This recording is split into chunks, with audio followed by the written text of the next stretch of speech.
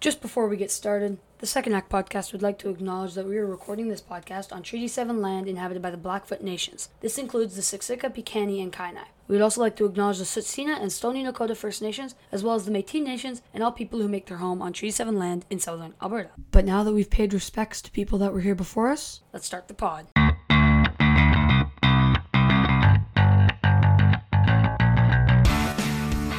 Welcome back, ladies and gentlemen, to the Second Act Podcast, and today's guest is a really good one to listen to, both in the podcast and in the real world. Well, it's funny, Tara Slone has many places you can go and listen to her work. I mean, she's been in the spotlight, worldwide for a number of years. With her band Joy Drop, and then through her various TV jobs, Breakfast Television, Rockstar in Excess, and most recently Hometown Hockey. And then she's been doing a number of projects that keeps her profile up. But it's super interesting to sit down and talk to somebody who has had so many opportunities, and she just keeps finding them, keeps working, keeps digging for that next opportunity. And it's super inspiring to hear what goes into that kind of a life. Well, yeah, and you guys mentioned it in the pod, but Tara she's on her 10th act, not just her second, and it's really incredible. It's not like she was handed the opportunities either. She worked for every single one of those 10 or 11 acts that she changed to, whether it be Hometown Hockey or making Love Drop a very well-known name. She put in the effort, and it worked out very well. Yeah, you bet. She talks about what goes into that first, little act of success in her life, where she's in a band, and then she's got to, that ends, and she's got to keep that momentum going forward. And it's not always easy, and it's not always fun, but she manages to do it. And now she's, currently working for the San Jose Sharks of the NHL. She's parlayed all of that into being able to live in California, raise her daughter, and, do what she loves for a living, which is all anyone can really ask. But there's so many things about Tara that we could talk about. The best place to start is with Tara herself. So please welcome Tara Slone. Hey, thanks for having me. It's really interesting to me to sit down and talk with you. I've had a few people with, higher profiles on, and it's always interesting how people identify with them. I'm pretty careful about who I talk to before I actually record. But sometimes, especially with somebody like yourself, I like to quiz people around me and say, what would be something you find interesting to talk to her about? And if I had 6 people that I talked to, of course, like I would say 4 of them said Hometown Hockey. Right. And then 2 of them actually said, what was the Rockstar in Excess whole ordeal about? They remembered that. And for me, quite frankly, you'll always be the lady that was in the video with Tommy Lee. So it's there's quite a few things that we could kind of pick to be your second act and talk about. But we mostly just want to get to know you and what you're all about, and kind of how you got started on all of these different acts. Yeah, it's funny. I definitely think I'm like in my 10th act or my 9th life or whatever. There has been more than one reinvention, and that for many of us, I mean, that starts like at a really young age, because you think you're going to be one thing and then you're not. For me, I thought I was going to be an opera singer, and I was pretty intent on that through high school. I mean, that was like, I ended up going to Dalhousie for music, and then just simply did not have the discipline to pursue opera. It's one of the hardest artistic disciplines. And I was 18 and just didn't have it in me to practice for 3 hours a day and do what you had to do. So that was one reinvention. I ended up going to theater school, but music was always my passion. So that was really the first part of my professional career. I ended up joining this band. We were based out of Toronto, called Joy Drop. Put out 2 albums. Our first one came out 25 years ago. So that is a mind. I don't know if I can swear, but that's a mind F. And then our second album, we had the single "Sometimes Want to Die," and that's the video you're referring to with Tommy Lee, which was a huge success for us. We broke up after 2 albums, and then the other thing you're talking about that sort of, people are very curious about still is my experience on Rockstar in Excess. And that was, that was also really trippy and really difficult. It's interesting that you say ordeal because a lot of people are like, "Oh my God, that must have been like so much fun."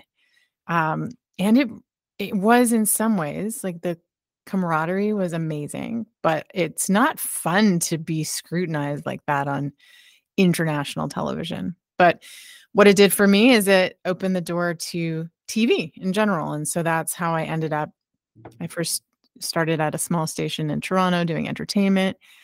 I ended up in Calgary for 5 years doing breakfast television, and then moved on to hometown hockey, which just ended. And now I'm in California working for the San Jose Sharks. Well, man, that's you just put such a nice, neat little bow on all of that, but you like glossed over all the good parts.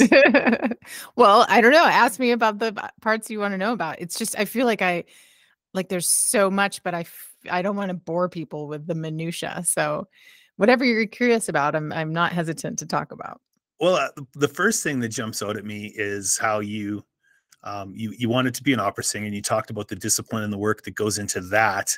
And I think the notion for a lot of people is rock and roll bands are about fun and doing and not the work that goes into it. Did you find that you had elevated your abilities to such a level that segueing into a band like Joy Drop, kind of you had that work ethic that was required to make a band like that successful, or were you still developing that? I think I was still developing that, but I think it was more imposed upon me. I mean, I certainly learned a lesson having literally dropped out of, a music program in university. But because the guys in Joy Drop were more experienced than me, they had record deals before, they had toured before. So they knew what it was going to take for us to get a record deal and be successful. So it was imposed upon me, but I loved it. I mean, we just, we were workhorses. We knew that before we presented ourselves, before we presented our songs, that everything had to be just as tight as can be. So we rehearsed every day. We went to this place in Toronto called Cherry Beach Rehearsal Studio. And we had a room and we were just in there every single day, like working on our songs, working on our performance. So by the time we were showcasing for labels and by the time we put out a demo, it was good. And so I learned a lot from those guys. And being on the road too, I mean, it's beyond discipline. That's sort of discipline plus like a level of, pushing yourself beyond what may be wise. Yeah. And so they definitely kind of pushed me. That I had resistance to that actually, because it was really tiring. I recently had Earl Pereira from Wide Mouth Mason on, and he talked about the challenges that went into being a person of color, and the drummer Safran was a person of color in that band, and he talked about how those battles had to be won over and over and over again. Did you find that as a woman fronting this band that you had to win those battles over and over again? Yeah, and I don't even know if I won. I mean, like it was a constant push. And I'll say that our drummer is also a Black man, and he had his own encounters as we crossed the country, in places where he felt safe and places where he didn't feel safe. But for me as a woman in rock, it was definitely like just constantly this, pushing this boulder uphill at the time. And I think rock music is still pretty male dominated. But the alternative stations are, I think, pretty damn equal, which I love. But for us in rock at that time, it was either like, oh, we're already playing one woman. That woman was probably like either Biff Naked or Garbage. And we can't add another one to the playlist, or like we don't play women. Mm-hmm. And then, you get into interview situations and the narrative just becomes about that.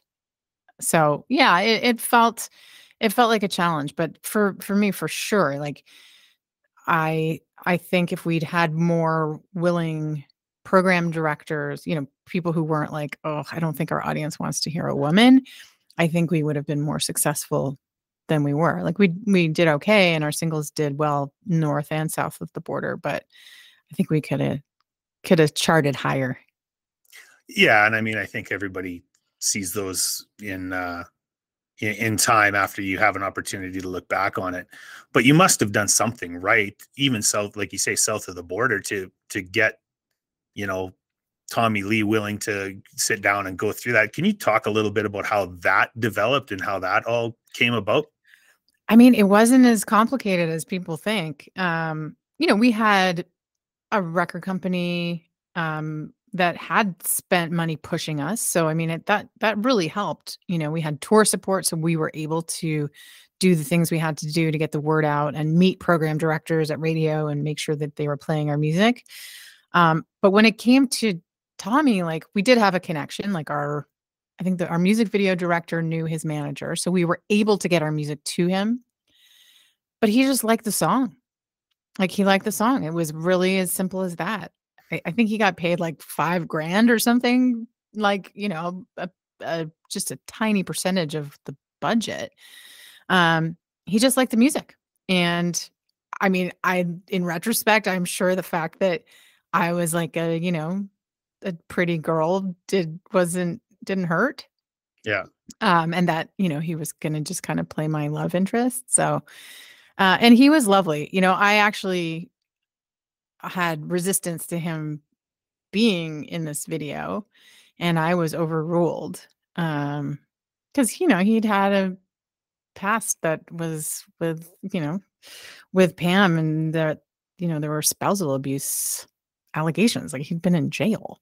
I didn't feel comfortable with that, but I was overruled. And my personal experience with Tommy was he was charming and lovely and like a big kid who'd never really had the chance to grow up outside of the limelight. So he, and his presence in our video did us a lot of favors. Right. I mean, we're talking about it 20 years later, right? It's interesting to see how that happens. I interviewed another lady who wrote a song with Nikki Sixx through Canada's Got Talent. And she says the same thing. Like, these guys were so huge, so early in their career, that they're these, grown men that just never really had those opportunities to make mistakes without the whole world knowing. And now they're these older dudes that are just like, they're making these like mid-20s mistakes under the spotlight.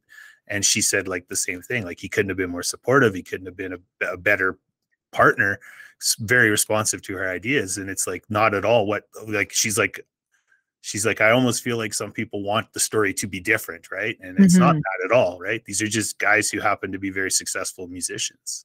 Yeah, and Tommy was the youngest of the bunch. And, what I loved about him was he had this endless enthusiasm. And I don't know if he still has it. We haven't talked in probably a decade, but he was like a kid on Christmas morning when he listened to music that he loved. And that was cool. That was cool for somebody who'd been in the business for that long. But it also meant like, yeah, he was always, with a handler. Like, he just not sure how capable he is of like running his own life. Yeah. And I think he comes by that honestly with the way his life has gone. So you go and do that, and Joy Drop, runs its course, and you're off looking for something different. And I do want to kind of talk about the Rockstar NXS thing, because I think that's something that only somebody from the inside of that can give you the, and not even just the inside skinny on it or the dirt. It just, what is that like? Because now you're being judged for entertainment. Like, it's the whole point of it is to go up there and be judged. And you're trying to, honor somebody who has this legacy of musical brilliance. I think, Michael Hutchence he's got his place in history for sure. Oh yeah. Yeah, absolutely. And you're being like, hey, let's kind of entertain us while you're doing this. And that has to be just an incredible experience to look back on. Yeah, it is. I mean, it's so complex. I think like the overarching theme is, I think there should be a support group for people who've been on reality shows, because nobody really can understand that experience unless you've been in it, because it is such a unique fishbowl. At that time, I was really hesitant to do that show because there was nothing like it. The only thing that was out there at the time was American Idol. So it wasn't kind of accepted to be a musician who made their name that way like it is today. And this was the first of its kind in that it was going to be was going to be rock musicians, because Idol at that time wasn't really rock oriented. It was very pop oriented. So I wasn't convinced that it was going to be the right thing for me to do, but ultimately I would have regretted not having done it. And that was sort of, that was my guiding light. Um, yeah, I mean, I think we were all so naive. Like, we just didn't know what to expect. I think they really wanted us to be pitted against one another, and they really weren't successful for the most part, because the thing that they didn't realize about musicians is that musicians are, used to working together. And we were a very supportive bunch. We were all really different. Like, I think they cast it brilliantly. Everybody was uniquely talented, and none of us were the same. So it's like it didn't feel like a competition amongst us at all. Um, Except maybe with JD Fortune, who's the one who won, and he was really the squeaky wheel in the whole bunch, but that was by design, I think. But to be kind of criticized, picked apart, I mean, I guess it's what you sign up for, but they have their storylines going in. So it became obvious to me that I was not a favorite for them, and that they were going to make it difficult for me. So that's not fun. You feel like you're literally fighting for your life. And I remember the week I got kicked off, I mean, as gutting as it was, I was relieved, because I'd been in the bottom 3 so many times. It was like, oh my God, I can't do this again. Like, I can't live with this level of stress. Yeah, and I think that's what they play on. But at the same time, if they're bringing in, a male, guy who's got the soaring voice, and a female who's got that raspy kind of grunge thing going on, and they're looking for a specific thing, it's not like they lined up, 6 brunettes who can sing, and who's going to blow our doors off. Like, you know what I mean? Like you say, going in, especially from the inside out, you have to say, well, clearly this is what they're trying to do with this, and I'm here until I'm not.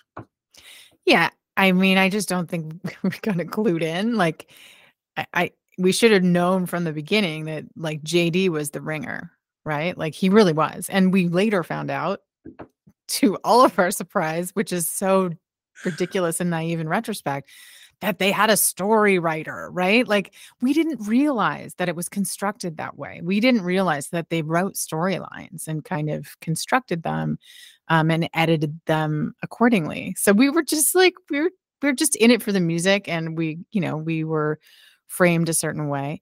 But what I was left with was, were a lot of really close friendships that remain to this day. We had a Rockstar reunion Zoom last year, or no, during COVID, and it was awesome.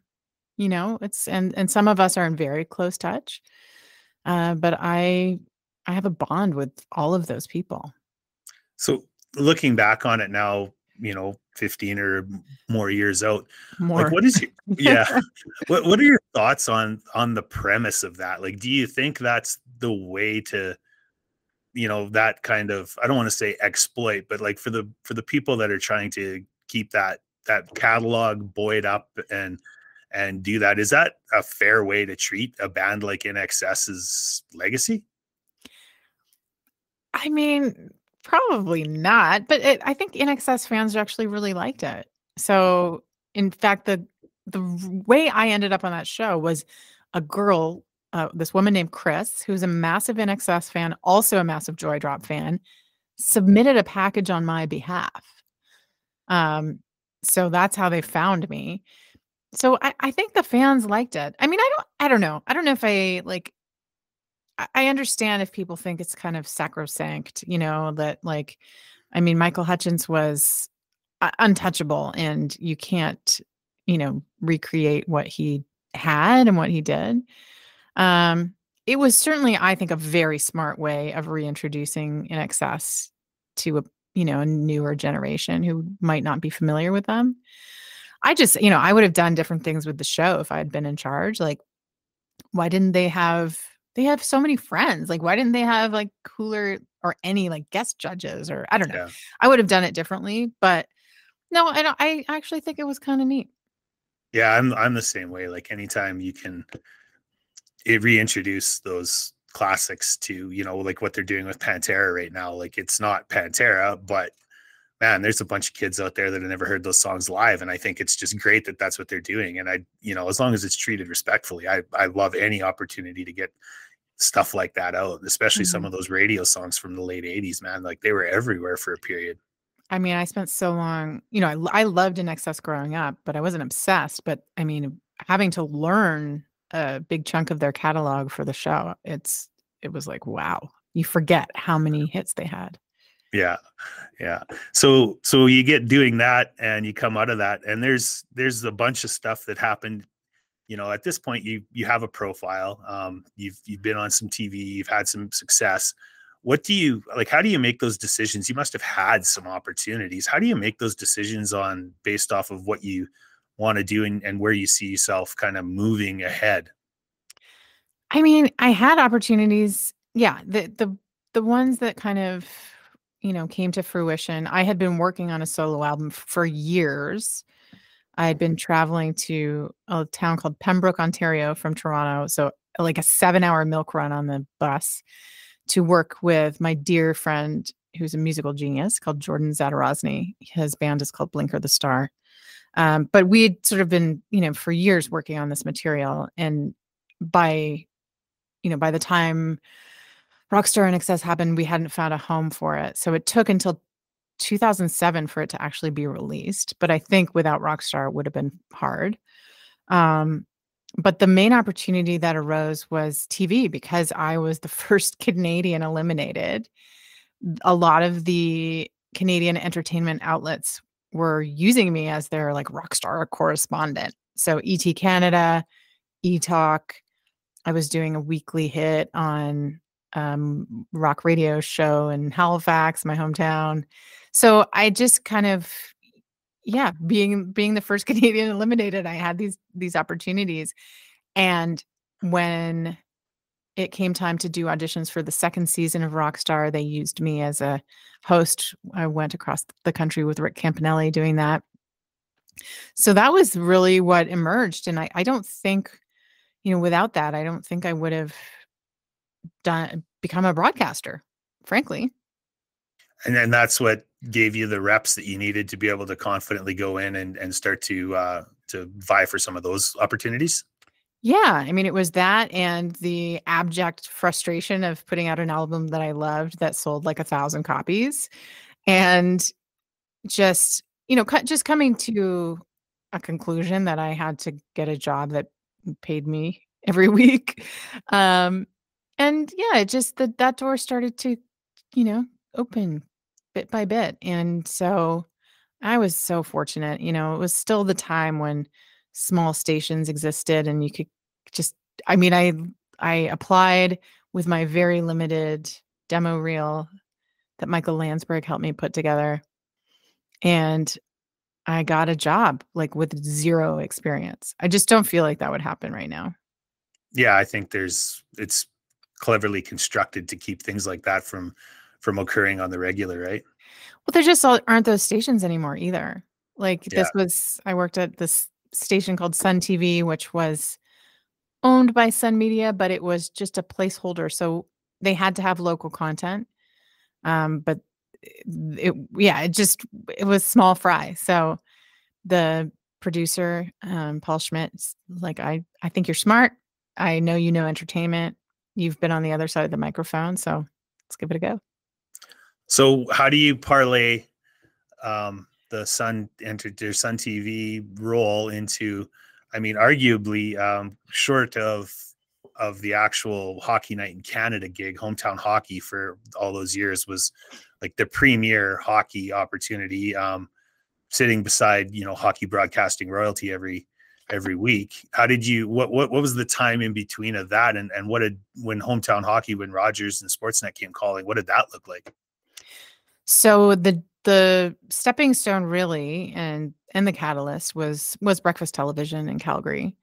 That was the best broadcasting education you could get because you're doing 3.5 hours of live TV 5 days a week, and everything happens. You are prepared for anything and everything. People walking through your shot, somebody breaking a window, things coming crashing down, really terrible interview subjects, drunk people, laughing fits, you name it. And so, and you just get your chops up, right? You get you know how to come out of break, you know how to throw to break, that like the nuts and bolts of broadcasting. But it was there also that I started to do some sports stuff. Through a happy accident, I ended up being thrown on Canada's Sports Hall of Fame inductions in probably 2011 because Hazel May couldn't make it from Toronto. And it was there that the president of Sportsnet, Scott Moore at the time, saw me and was like, "You're really good at this. Do you like sports?" And I was like, "Yeah, I love sports." And so they started throwing me the odd thing. I did some Hitman games. I did the University Cup when it was called that. In hockey, I did a bunch of provincial curling championships. I did a bobsleigh event, just whatever they had going on in and around Calgary. And so the Sportsnet and I were already in communication. I'd made it clear that I wanted to move solely into sports, and hockey was my thing. And then when they got the rights to the NHL, I saw the press release for Hometown Hockey, and I knew that's what I wanted. Yeah, and I think that's that's a no-brainer for somebody who's likes hockey and that opportunity. But it obviously, like and we talk about this a lot on this podcast because we try to, find people that are doing something cool and unique and chasing their dreams. And a lot of people have those same things. And unfortunately, a lot of those jobs where people think, oh, that would be great, I would love to do that. It's not all just, standing in a place and highlighting all these great stories that go around. There's a bunch of travel and you're missing things. You're gone from people that you love for extended periods. Mm-hmm. Talk about that education from landing that role and then what Hometown Hockey became. And that, I don't want to use the word grind, but that it was a grind. Well, for me, the irony that kind of became evident was like, I had been exhausted by the road and the grind of the music business. And then I, got thrown into the grind and the travel of the hockey business. I wasn't in a van, but sometimes I was, in a, I don't know, pickup truck crossing Saskatchewan with Ron McLean beside me, praying that I didn't kill him. For sure. Like I think if people knew how much goes into a single broadcast, how much time and effort and collective effort I want to add, because like nothing happens alone. But we'll go into a 30-minute tidbit of information. It's an incredible amount of work and digging and caring. So, there's that. But the work part of it, I think, that stuff, the storytelling, that's what kept us afloat, because that stuff was always inspiring and meeting people was inspiring. And there's just no shortage of just uplifting content. But for sure, you reach, I would say, around this time. So we're talking, early to mid-January before the All-Star break. And so you've already passed the halfway of the season. So you've been on the road, whatever it is, like 12, 13 weeks. And that's when you start getting really tired. And sometimes, the way that our schedule would be, it's like, okay, we'd start out the season closer to home. We all lived in Toronto. And then we'd go out west for like 6 stops in a row. And so we were based in Toronto. So it would be like If we're lucky, Calgary and back.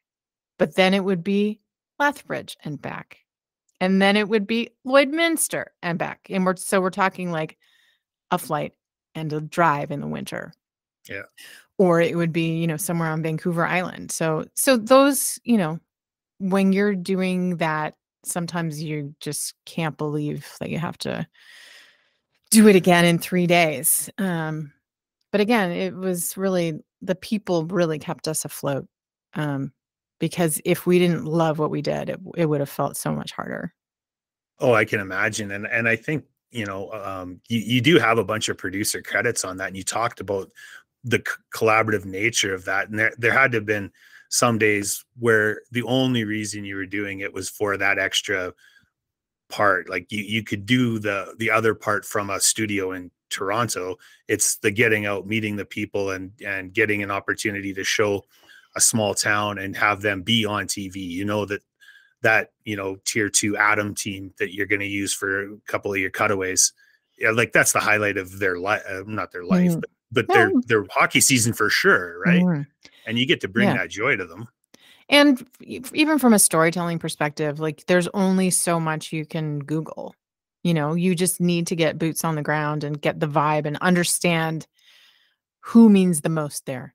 Like it might not be, you might not be able to see like, the guy who was the minor hockey president, 40 years ago, who's a hero. Like those things aren't necessarily evident. So, we had the resources, were local organizing committees who gave us so much information, our producers, but we had to be there. You could not do that show from a studio.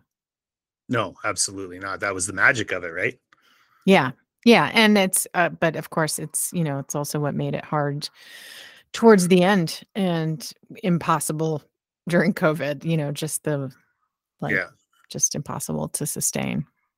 So the logistics of it eventually drew that to a close, but you're not done with that stuff yet. You still, I'd like to ask you a couple of questions about what Top of Her Game, how that became and what that is to you.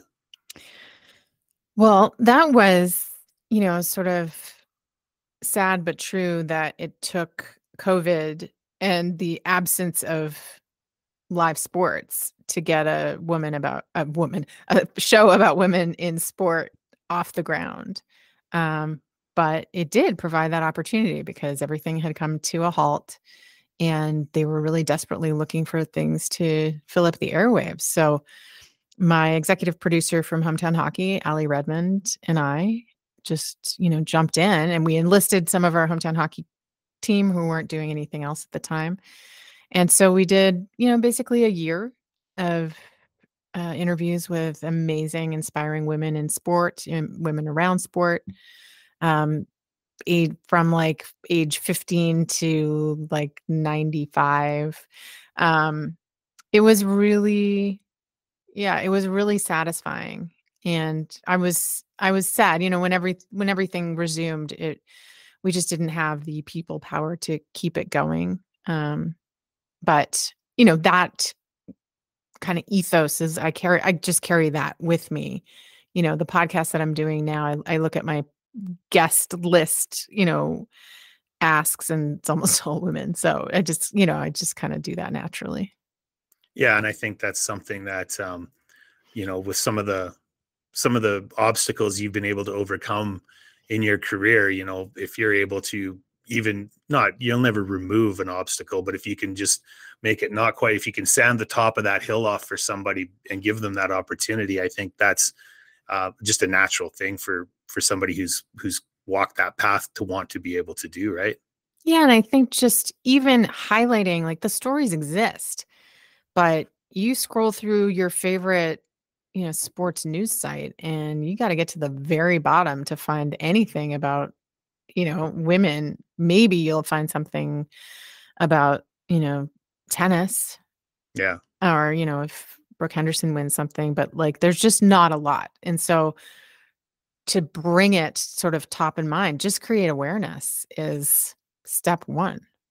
Yeah. And I say that like My all-time number one guest that I'd like to get for this show is Haley Wickenheiser, because of not only is she one of the best hockey players that's ever played the game, regardless of sex, what she's done after that is incredible. She easily could have coasted on being Haley Wickenheiser for the rest of her life, and she hasn't, right? And that's, to me, is like, yeah, what she does is like, it's just, I don't know how she survives. Like, does she sleep?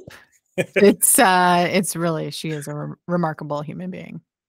Yeah, no, it's for sure. That's one of the bucket list ones for us here at the Second Act. But yeah, I just, through all the things that we've talked about, one of the things that kind of is a common thread in for everybody, and with the highs and lows, and we talked a little bit about it with rock stars, is how do you manage, mental health ups and downs, through, you've had some soaring highs and you've had some lows. How do you manage to stay level through all of that? I don't. Fair enough. I don't. I don't. I struggle at times, and I have, I've had periods of, I don't know if clinical depression. I have anxiety. I've had panic attacks. I have sought help on numerous occasions for that, and I talk to a therapist regularly. I meditate in the mornings. That's been part of my life since I was a kid. And I definitely think doing meditation with consistency is really helpful. But yeah, I mean, there are times, there are days, even when everything's going right, where it doesn't feel like things are workable or manageable. So, I think I'm fortunate. I have resources and means. I have a supportive family and friends, and I appreciate that not everybody has that around them. So I know how lucky I am. And so that's why I'm also open about it, because I think, there is still a lot of stigma around seeking help. And so there are a lot of free mental health resources out there. So I think for anybody who doesn't feel like they have the support or means, I just think do a little digging and you'll be able to find somebody to talk to. Yeah, I think the ability for us to speak about it freely, that's developed over the last number of years, but primarily since COVID, when everybody got to acknowledge that this is not normal for me and I am not loving it, makes it easier. And then to hear people like yourself that are willing to say, what you see of me is not like, that's a curated version of who everyone thinks Tara Slone is, and this is what happens in my real life, and these are the tools, and other people can go, okay, that makes sense to me, or not, and they can go find their own thing that works for them, right? Yeah, I think the conversation is the important part. So we like to kind of wrap up at the end, and talk a little bit about success, and that's such a kind of a loaded word. We like to understand a little bit about our guests' kind of view of success at the beginning, and then as their careers take twists and turns and they do different things, what is success to you now, and how different are those two visions all these years in? Yeah, it's a great question, I think, and a great reflection.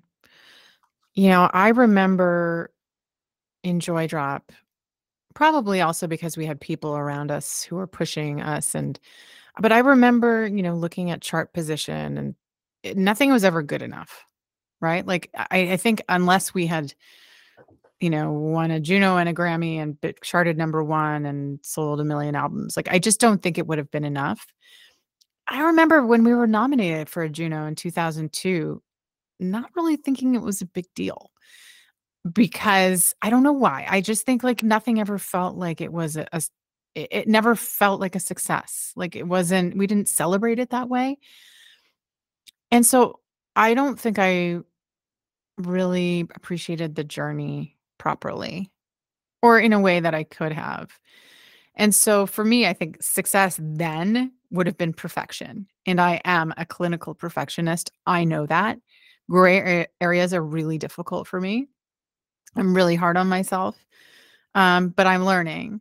And for me, I have a different energy level. I have different aspirations. It's not, I've done, and I reached a high level of visibility with hometown hockey. But, as we discussed, it comes with sacrifice. I was away from my daughter a lot. So for me now, success comes in the form of balance and, obviously the opportunity to do something that I can make a living at. That's success for me. To, to do something that's impactful. I think that I didn't have that sort of social conscience so much when I was in my 20s, and now it's very present for me and very important. And then that I have a little space in my life. I'm just not my best self when I am 24/7. Just not.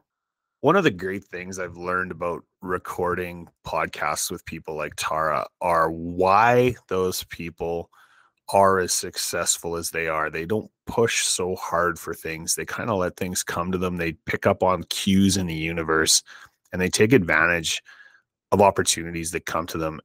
And it doesn't hurt that people like Tara Slone and Natasha Staniszewski and Rick Campanelli are effortlessly cool. You just get this vibe from them that they get it. They understand it. They don't, admittedly probably always do everything exactly the right way, but they figure a way out. And that was the vibe I got from Tara the whole time. She was just in control. She had no trouble talking about the ups and the downs. And I thought the ending, her definition of success, was as good as any I've heard. Having the space. She isn't her best self when she's 24/7. I thought that was a unique way. I don't think anybody's put it that way, even if some of the people were edging towards that. And I think that's something that you either have or you don't. I just don't know that it is something that can be taught or whatever the right word is. But super fun pod with Tara Slone. We've been trying to find a time that worked for a while, and she said, let's book it into January. I'm busy with a bunch of podcasts, and she, we were able to sit down and hammer it out, and it couldn't have been more fun. We got a bunch of great ones coming up next week. Episode 87. We're talking to Gordon Nickel of North 40 Cannabis, and it's a really fun conversation with a guy who was doing a bunch of things kind of normal, working for himself, owned a trucking company, did some development in Alberta, and he moved to northeastern Saskatchewan, and he built a cannabis cultivation facility. It's one of the only profitable micro cultivation facilities in Canada at this point. And it's a super fun conversation to talk about what you think that is and what that really is. And then the week after this, we have episode number 88. We have Chase Barber from Edison Motors, and Chase and his business partners are building an electric semi in Merritt, BC. They're doing a production run of these electric semis, and you know what? You got to tune in to hear Chase. His passion and his knowledge are both unbridled, and it's super, super interesting conversation with Chase. And we're just, doing a bunch of these different fun ones as we approach episode 100. We want to make sure everybody's hearing what they want to hear. We haven't asked for a review or a rate in a while, but go to your podcast platform and let people know. Retweet it out there. Let's get the word out on the Second Act podcast. So as we say at the end of these, there are no wrong answers and no test at the end. So make the most out of every day. The Second Act podcast would like to thank Bensound for the intro and outro music. Happy Rock. That is www.bensound.com. We'd also like to thank Chin Whiskers for the promotional consideration. You can find them at your local Tommy Guns, Original Barbershop, Amazon, or chinwhiskers.ca. And we would also like to thank you for listening. Test the microphone. No noise. You're an asshole.